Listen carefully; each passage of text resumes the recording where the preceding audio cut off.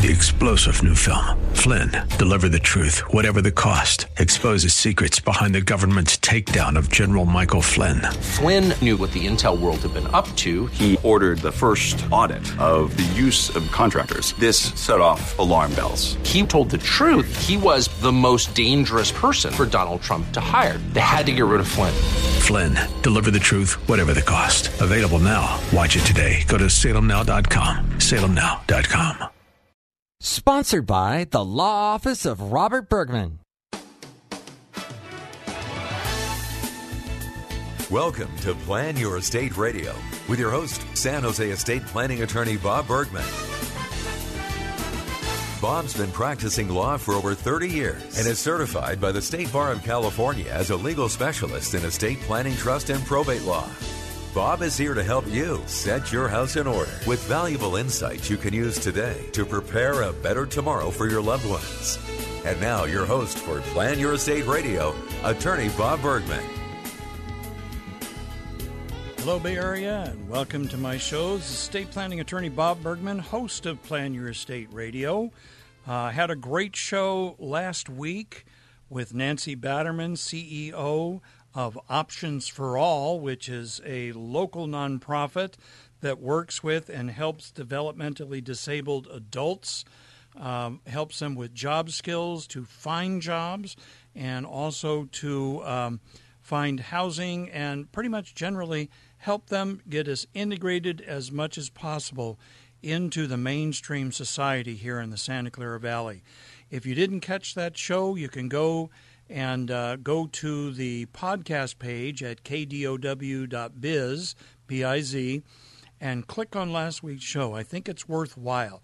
Just as an aside, they're presently looking for research and development space that has offices and warehouse space in the back where they can build a studio to do film productions.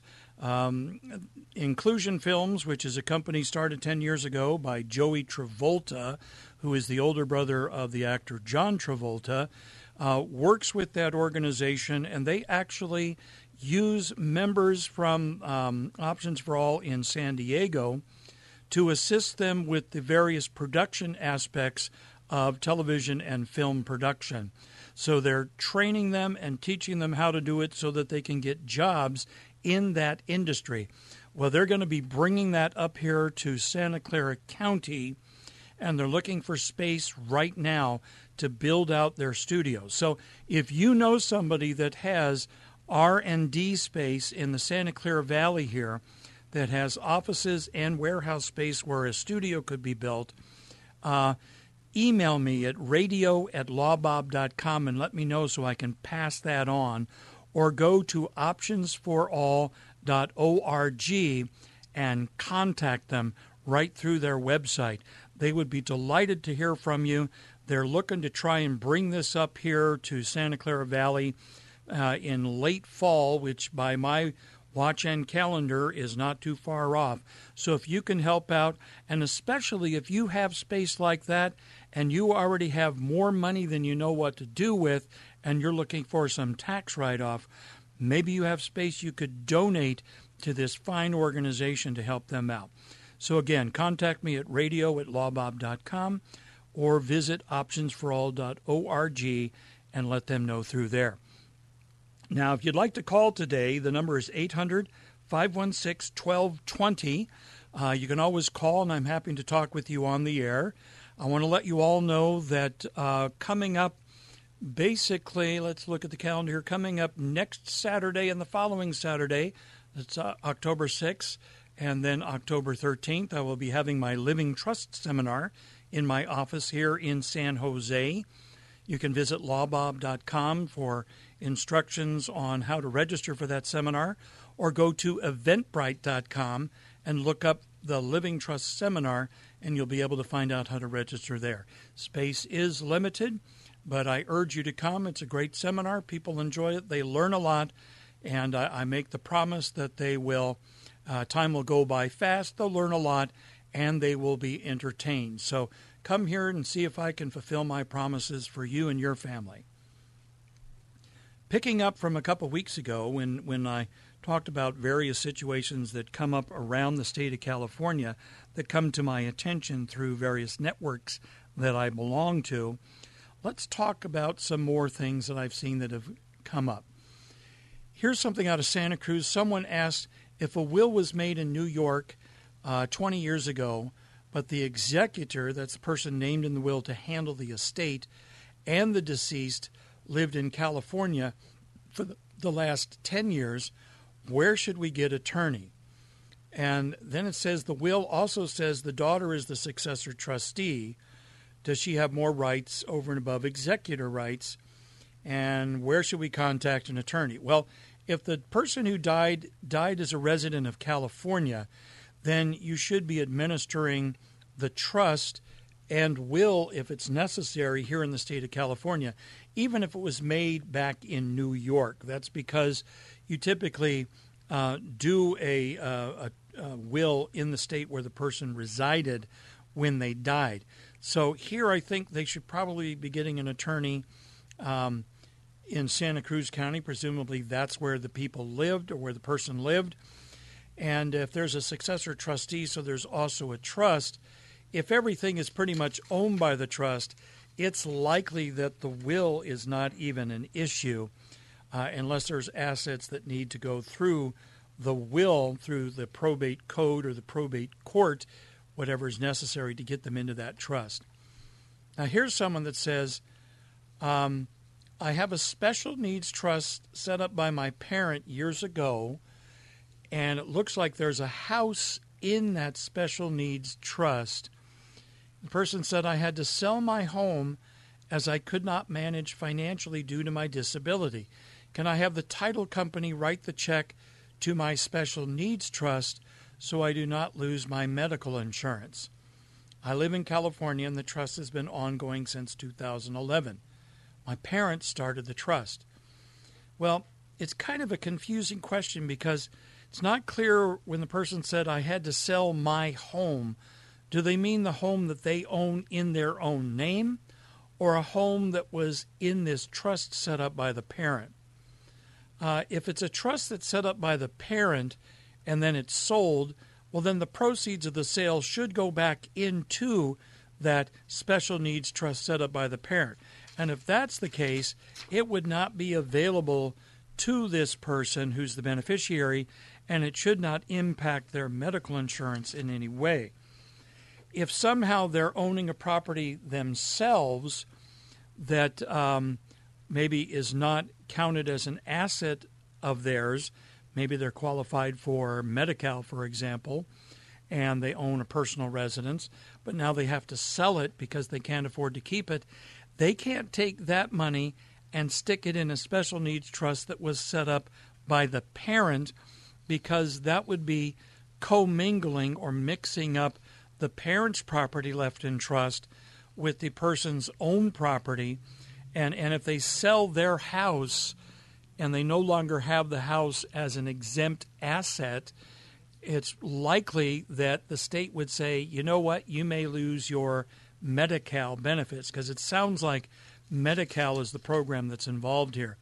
Very confused situation, and it just points out that, first of all, this is not the kind of question you want to have answered by someone just posting somewhere and hoping an attorney answers you.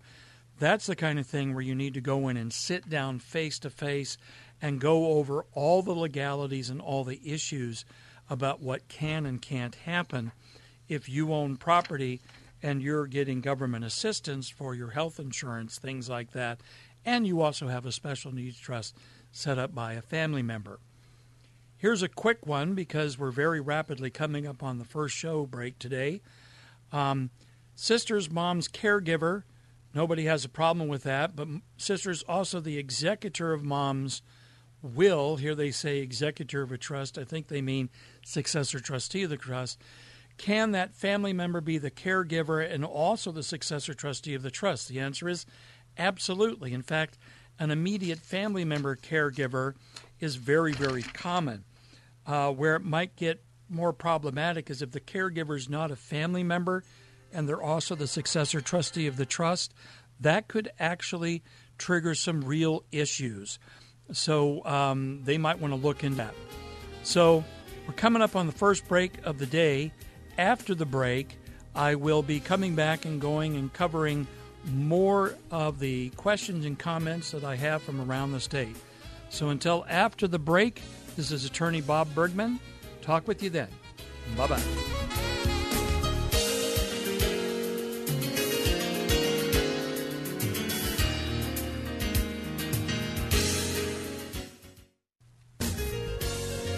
Now, back to Plan Your Estate Radio with attorney Bob Bergman.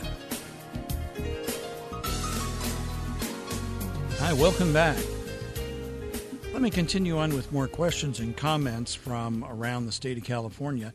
Here's a situation out of Woodland Hills, California, and the person wants to know, let's see, a parent had a trust and they had 3 brokerage accounts that were not listed as assets of the trust, and the accounts don't have any beneficiaries named, what we call a pay on death or transfer on death beneficiary named on those accounts. This person says, I'm the sole heir and the successor trustee of the trust. However, my sister, who was also a beneficiary, passed before I distributed the trust. And the question is, should I file for transfer of ownership into the trust or file as an inheritance for these 3 different brokerage accounts? I think what the person's asking is, do I have to go through the probate process to get these brokerage accounts turned over to the parent's trust, or can I go to the probate court and petition the court to request that the accounts be declared part of the trust without going through the whole probate process? The latter is what's called a Hegstat petition, after a court case basically involving someone, interestingly enough, or coincidentally enough, by the name of Hegstat. And the Hegstat case basically said, if you have a trust and you have real property or real estate that you own, and in the trust you declare your intention that it be part of the trust, but you never get around to actually transferring the title or ownership to the trust, you can still support a claim that it's actually trust property. And the Hegstat court found that, yes, you can do that, and the court can order that property to be distributed to the person's trust after they've died. Technically, it also works while someone's still alive but incapacitated, but it usually takes place after someone's died and the family finds out that there's assets in the person's individual name, not in the trust name, and they need to get it into the trust. It's typically done using a schedule of assets that lists that property, maybe an assignment of assets that covers the type of property. Maybe it was a house that was in the trust taken out to refinance, very common, and then they forgot to put it back into the trust. Or it's something acquired later, a house purchased later that was never listed at all, but there's a will, or a pour-over will we call it, that directs that property to be turned over to the trust after the person's died, doing whatever is necessary in the probate process to accomplish that. In Santa Clara County, having just a pour-over will is sufficient to get that property owned by the person who died, the decedent, into their trust after they've died. The key is everybody whose interests are affected pretty much needs to agree that that's the result we want to have happen. So if the family's all on the same page, here in Santa Clara County, you could get that done by a petition put together, submitted to the court called ex parte. Ex parte means no formal hearing date set. Everybody says, hey, we waive any hearing, we waive notice of a hearing, we consent to this petition, and Judge, we ask you to sign an order declaring that this property in the deceased person's name is part of their trust so that we can just handle that property and we don't do the whole probate process of 9 months, 12 months, or longer. So that is something that's fairly common. I do a lot of those in my practice. If you're facing a situation like that where mom or dad just died and you're now in charge of the trust and you find out their house is in the trust or they have expensive bank accounts or brokerage accounts, more than $150,000 total value, And if you're in Santa Clara County, give me a call. I can certainly help you out with that because I do those all the time, and I know exactly how to do them quickly and efficiently and get that problem resolved for you, sometimes in as little as 1 week from the time you contact me. Okay, let's see. Moving on here. Let's see what other interesting ones we have here. Oh, this is one I'm sure that does come up now and then. There's property that's been placed into an irrevocable trust, meaning a trust that can no longer be changed. And this property, it's a home and it's paid for. There's no existing mortgage. But now the people in charge of that trust need to access cash, and they want to use this house as collateral for that cash. So the question is, the property's in an irrevocable trust. Is it possible to get a HELOC, or home equity line of credit? If you've ever heard that term, that's what a HELOC is. Can we get a HELOC on this house that's in this irrevocable trust? The answer to that is a very definite yes, no, or maybe. Most major commercial lenders would probably not loan or give a HELOC on something like a house in an irrevocable trust. They might do it if the house was a rental property and you could demonstrate here's a stream of income that could be used to pay back the monthly payments on the HELOC that you use. But normally a HELOC is done by a homeowner. That's why it's home equity line of credit. There might be a line of credit that could be done that's characterized in a different way by a bank. You might have better luck going to a credit union as long as this trust maybe opens an account at the credit union. They might be willing to work with you. But in general, it's harder to get any kind of a loan on real estate in an irrevocable trust if the trust doesn't have like income from salary or wages, but only has income from rental property, but it may not even have rental income. So it's a great question, and it's one that's going to be very specific probably to where you live, the lenders you talk to, and whether or not it's something they would actually entertain. Now here, we'll have one more question here I'll talk a little bit about before the break at the mid-show. By the way, you can always give me a call at 800-516-1220 if you'd like to talk about something or ask me a question on the air. But let's go to this one here. Question, can you hire a third-party trustee for an hourly rate, or do they charge a percentage of the value of the trust assets? And then how do you find a third-party trustee? The short answer is a third-party trustee that's a corporate trustee like a bank probably is going to charge a percentage, maybe 1.25%, up to 1.5% of the value of the assets on an annual basis. We do, however, have here in California licensed individual fiduciaries whose job it is to act to help people like this that need a third-party trustee. They typically charge hourly for their time, different rates for them, for their staff people and everything else, much like attorneys or accountants would do.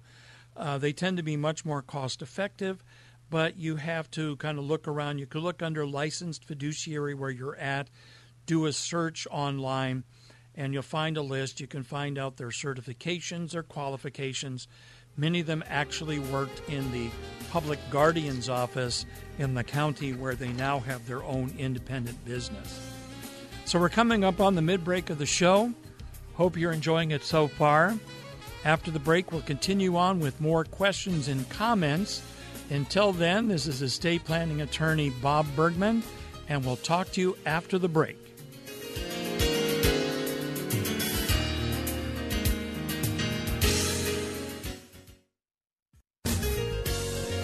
Now, back to Plan Your Estate Radio. Once again, your host, estate planning, trust, and probate law specialist, attorney Bob Bergman. Hi, welcome back.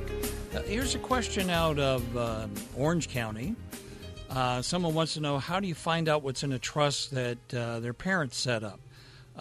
Both parents are deceased. Mom recently passed.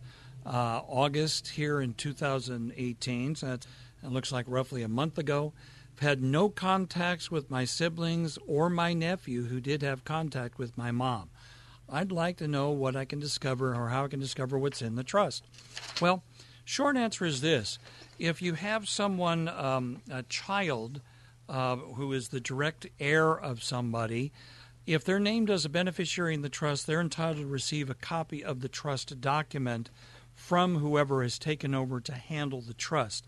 That's a requirement in the probate law, section 16061.7 of the probate code, which requires that a notice be sent out to all of the beneficiaries of the trust, and that they be given an opportunity to get a copy of the terms of the trust, and also the notice.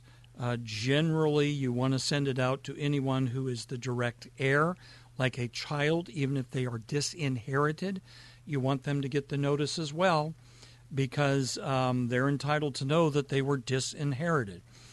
So that would go out. So this person, it's been a month, not hearing anything yet is not unusual. It takes a while to kind of get up to speed on trust administration. But what the person should consider doing is contacting the siblings and the other family member and saying, look, is there a trust? Is one of you the trustee? If so, I'm letting you know formally that I want a copy of that trust. So please do what you need to do to make sure a copy of that trust gets to me. That way they're at least put on notice that there is a request that a copy of the trust be provided. Now here, okay, this next one, this is something that is near and dear to me personally, because it's the kind of thing I worry about with my own children growing up, getting married, and running into a situation like this. This is a fairly long situation, but listen carefully. You might be in this situation. You might have a family member or friend in this situation, or you may say, I was in this situation, but it was in the past, but I don't want this to ever happen again. Here's a person, we'll call her Jane. Jane said, my husband, Jim, hasn't worked for a while and has gone through our savings and his inheritance in trying to start a business. He keeps spending without regard to the fact that I feel he should have worked and at least set a limit on how much to spend on his business before saying, I got to stop this. Currently, he has us living below poverty level to keep his dream alive. He has all his credit under my name, as I'm a co-owner of his company, and I used to manage a consulting business for him as a contractor to not conflict with his normal job. Now, here in the state, no matter what I do, all of the debts incurred in the community are mine, including the business debts. We did incorporate, thought that that would protect us if the company ever was to go bankrupt, but now the bank says we're personally liable. Let me tell you why that's probably the case. You're probably personally liable because even though you set up a corporation, the bank, in order to make loans to you, probably required personal guarantees from the people setting up the corporation, saying, hey, if your corporation fails, we can still go after you personally for the money that your company borrowed from us. That's not unusual at all. But here's the kicker. Jane is due to get a good inheritance when Jane's mom passes, and the inheritance she wants to be for her, not for Jim's business and not for his discretion to spend. Jane and Jim have a trust, but if Jane puts the money in their trust, Jim can take it and spend it. If Jane sets up a separate account under her own Social Security number, well, it can still be accessed by the debtors, by the creditors of her and Jim, and which means that even if it's her separate property, it's liable for community debts because she has the debt too, so she can't protect that. And if that happens, then I may not have any money to even pay for food or a mortgage because effectively what's mine becomes his because we owe all these people. Now, would setting up my own trust protect my inheritance? I'll tell you how to cut through the whole thing. Your mom, if your mom is still mentally competent and able to do it, you have your mom set up a trust to leave the property to you in trust with special terms and conditions. What I call building a castle or castle trust planning for the inheritance from your mom. Your mom has to do it. She has to have a trust created that will leave the property in trust for you with limitations on how it can be used, which is to just benefit you or maybe you and your descendants, but it makes it explicit that none of it is for Jim, the husband, and none of it is for Jane's creditors. This could be done. I do this all the time for my clients. I've done it in the estate plan for my two daughters. My daughters may have heard about them. They're 10 years old. They're twins. And I don't trust the boys that want to marry them someday. And this is the kind of thing I'm talking about right here. I'm talking about someone who marries a daughter of mine and then they spend all of her inheritance or expect her to support them and not work at all. I don't want anything I leave to one of my daughters to be lost because of being in a bad marriage or because that person runs up debts for the marriage and now potentially makes all of her inheritance liable for those debts as well. So this one has an easy fix if mom is still competent and mom's willing to take the step to set up a trust to leave the property in a special way in trust for her daughter so that her son-in-law can't destroy her daughter's inheritance like apparently he's destroyed his own inheritance, pursuing the dream for a business that is never going to go anywhere. So here we go. Here's someone, gosh, this kind of stuff comes up more and more. As more and more couples live together and don't get married, but they just cohabitate and then they start families, we're seeing more and more of this kind of stuff coming up. Here's a couple, they had 9 years living together with 3 kids, currently expecting one more baby from him.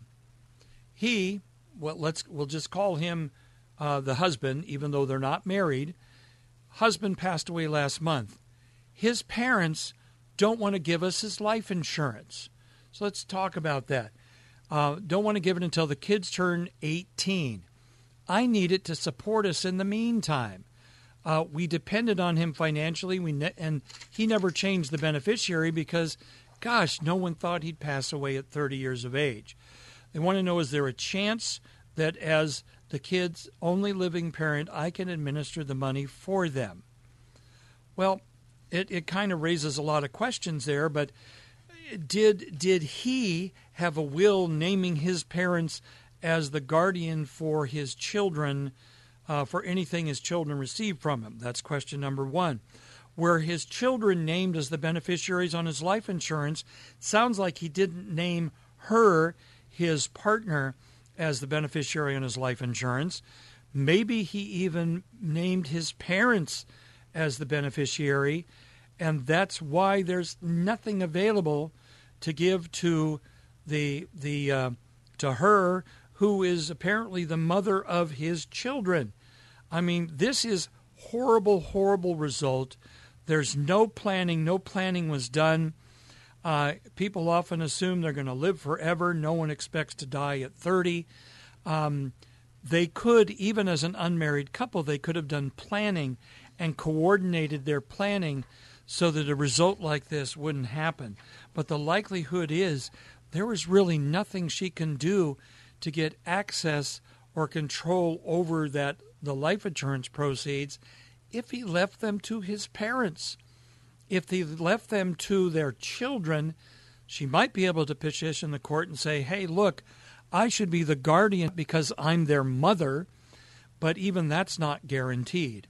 The court's going to decide who's most appropriate to be the guardian for those children's inheritance if they got it from their father. But it sounds like the kids weren't named as the beneficiaries. It sounds like their grandparents were named as the beneficiaries, and that is a problem right there. I think that is going to actually be the issue that this family ends up having to deal with. So moving on here, let me flip through and find, here we go. Okay, gosh, that one's from a long time ago, so let's move into here. Here we go. I inherited money from Puerto Rico, and a check is coming in my name. Can I be sued in small claims court in California by my siblings? You know what? I'm going to skip this one because it makes no sense at all. Okay, if my brother died, can I, as his sister, claim the next of kin and his power of attorney? First of all, if the brother died, you can't have a power of attorney anymore. That can only happen when you're alive. My brother's wife had a daughter that was not my brother's daughter, and she's trying to say she's next of kin. You know what? We're coming up on the break. I'll continue this after the break. So stay tuned. I'm going to keep you on the edge of your seat. This is estate planning attorney Bob Bergman. I'll talk with you after the break.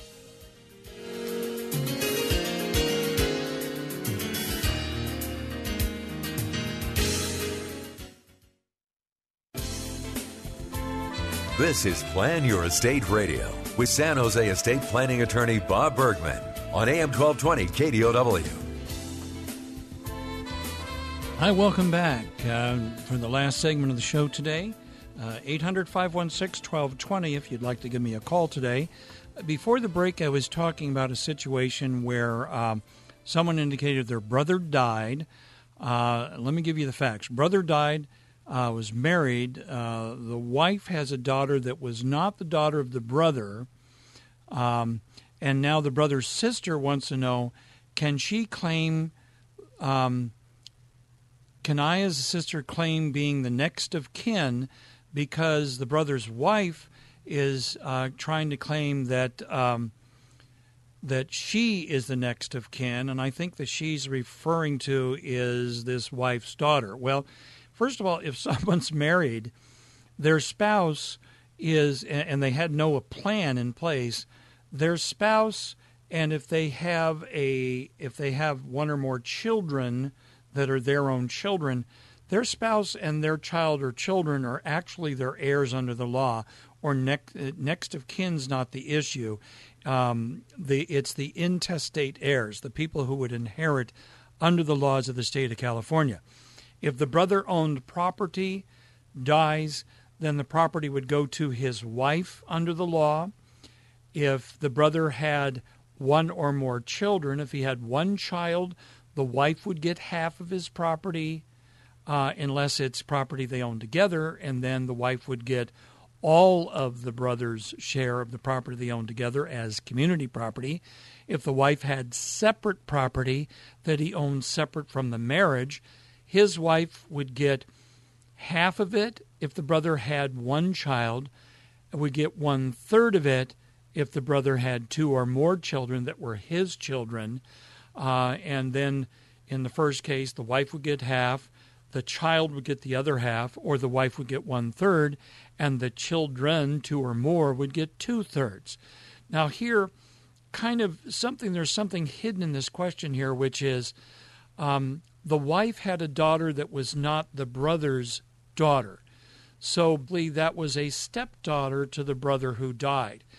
That stepdaughter might be an intestate heir of the brother, even though not his natural child, because and there's some very specific conditions, if the brother intended to adopt the stepchild as his own child, but was prevented because of legalities from doing that, such as the child's actual natural father would not consent to that, so the brother was prevented, and it was communicated, I want to adopt this child as my own, but I can't because her father won't let me do that, or his father won't let me do that. It's possible that under the law that stepchild may be considered as the brother's child, because of the intent and the legal inability to adopt that child while the child was a minor child. So I'm assuming the child's a minor child here. So there's a possibility that minor child might actually be an heir of the brother as well. But I can tell the sister that, no, you might be the next of kin as in blood relative, but you're not the intestate heir under the law because your brother was married, and presuming that it was a valid marriage, his wife at a minimum is going to be the one who gets his property. So here, want to know if my stepmother followed my father's wishes now that she's passed. So it says, my father died. In his will, he left his house to his kids, but his wife was over everything. And according to the trust, she was supposed to sell the home and leave it in a trust for us. Well, if you want to know if your stepmother followed your father's wishes, if she's the trustee now over a trust that your father set up that's leaving the property to his children, she's obligated to inform them of that fact, give them a copy of that trust, and also not to do things that would interfere with their ability to inherit. So there, if there's a trust, it needs to start with the children getting a copy of the trust, and once they have a copy of the trust, reviewing it to see what it actually says, what they're supposed to be able to do or not do, what the stepmother has to do or doesn't have to do in reference to handling their father's trust estate. So we're coming up on the end of the show today. I hope you've learned some things. I hope that you've maybe heard something that triggers in you that there may be a need to take care of some things in your own planning area.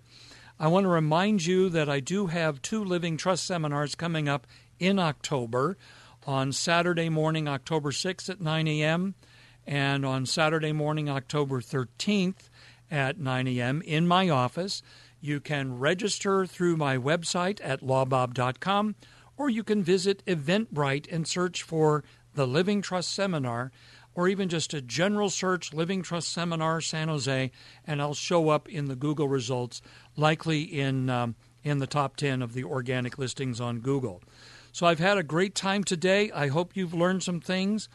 Until next week, I want to urge you, email me at radio@lawbob if you have any questions. You can also book a consultation with me through my website at lawbob.com.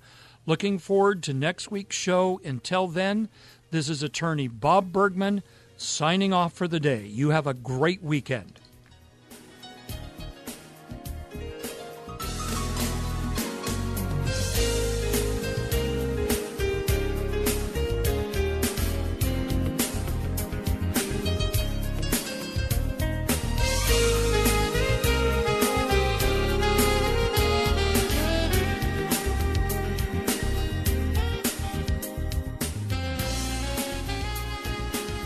You've been listening to Plan Your Estate Radio with estate planning attorney Bob Bergman. For more information on today's program or to schedule a consultation, visit lawbob.com, where you'll also find information on his upcoming estate planning seminars. LAWBOB, lawbob.com, or call his office in San Jose, 408-247-0444. That's 408-247-0444. And be sure to tune in next week for more Plan Your Estate Radio. Opinions expressed in the preceding program do not necessarily represent the views of the ownership, staff, or management of this station and are for informational purposes only and should not be construed to be legal, financial, or tax advice. Seek appropriate legal advice regarding your particular situation. Attorney Bob Bergman does not offer any guarantees with regard to the outcome of your legal matter. Prior results in other cases do not guarantee a similar outcome in your case. All rights reserved. 3-star General Michael J. Flynn, head of the Pentagon Intelligence Agency, knew all the government's dirty secrets. He was one of the most respected generals in the military. Flynn knew what the intel world had been up to. He understood its funding. He ordered the first audit of the use of contractors. This set off alarm bells. The explosive new documentary, Flynn, Deliver the Truth, Whatever the Cost, uncovers the facts behind this scandal. Flynn told the truth. He was the most dangerous person for Donald Trump to hire. I find out the worst enemy that I'm going to face in my life is right here in America. They took my assessment and they wanted me to change it. And I was like, I'm not changing it. They had to get rid of Flynn. With in-depth interviews, archival footage, and never-before-seen personal records of the man behind the headlines. I just felt like I was drowning. Flynn, Deliver the Truth, Whatever the Cost. Available now. Watch it today. Go to salemnow.com. salemnow.com.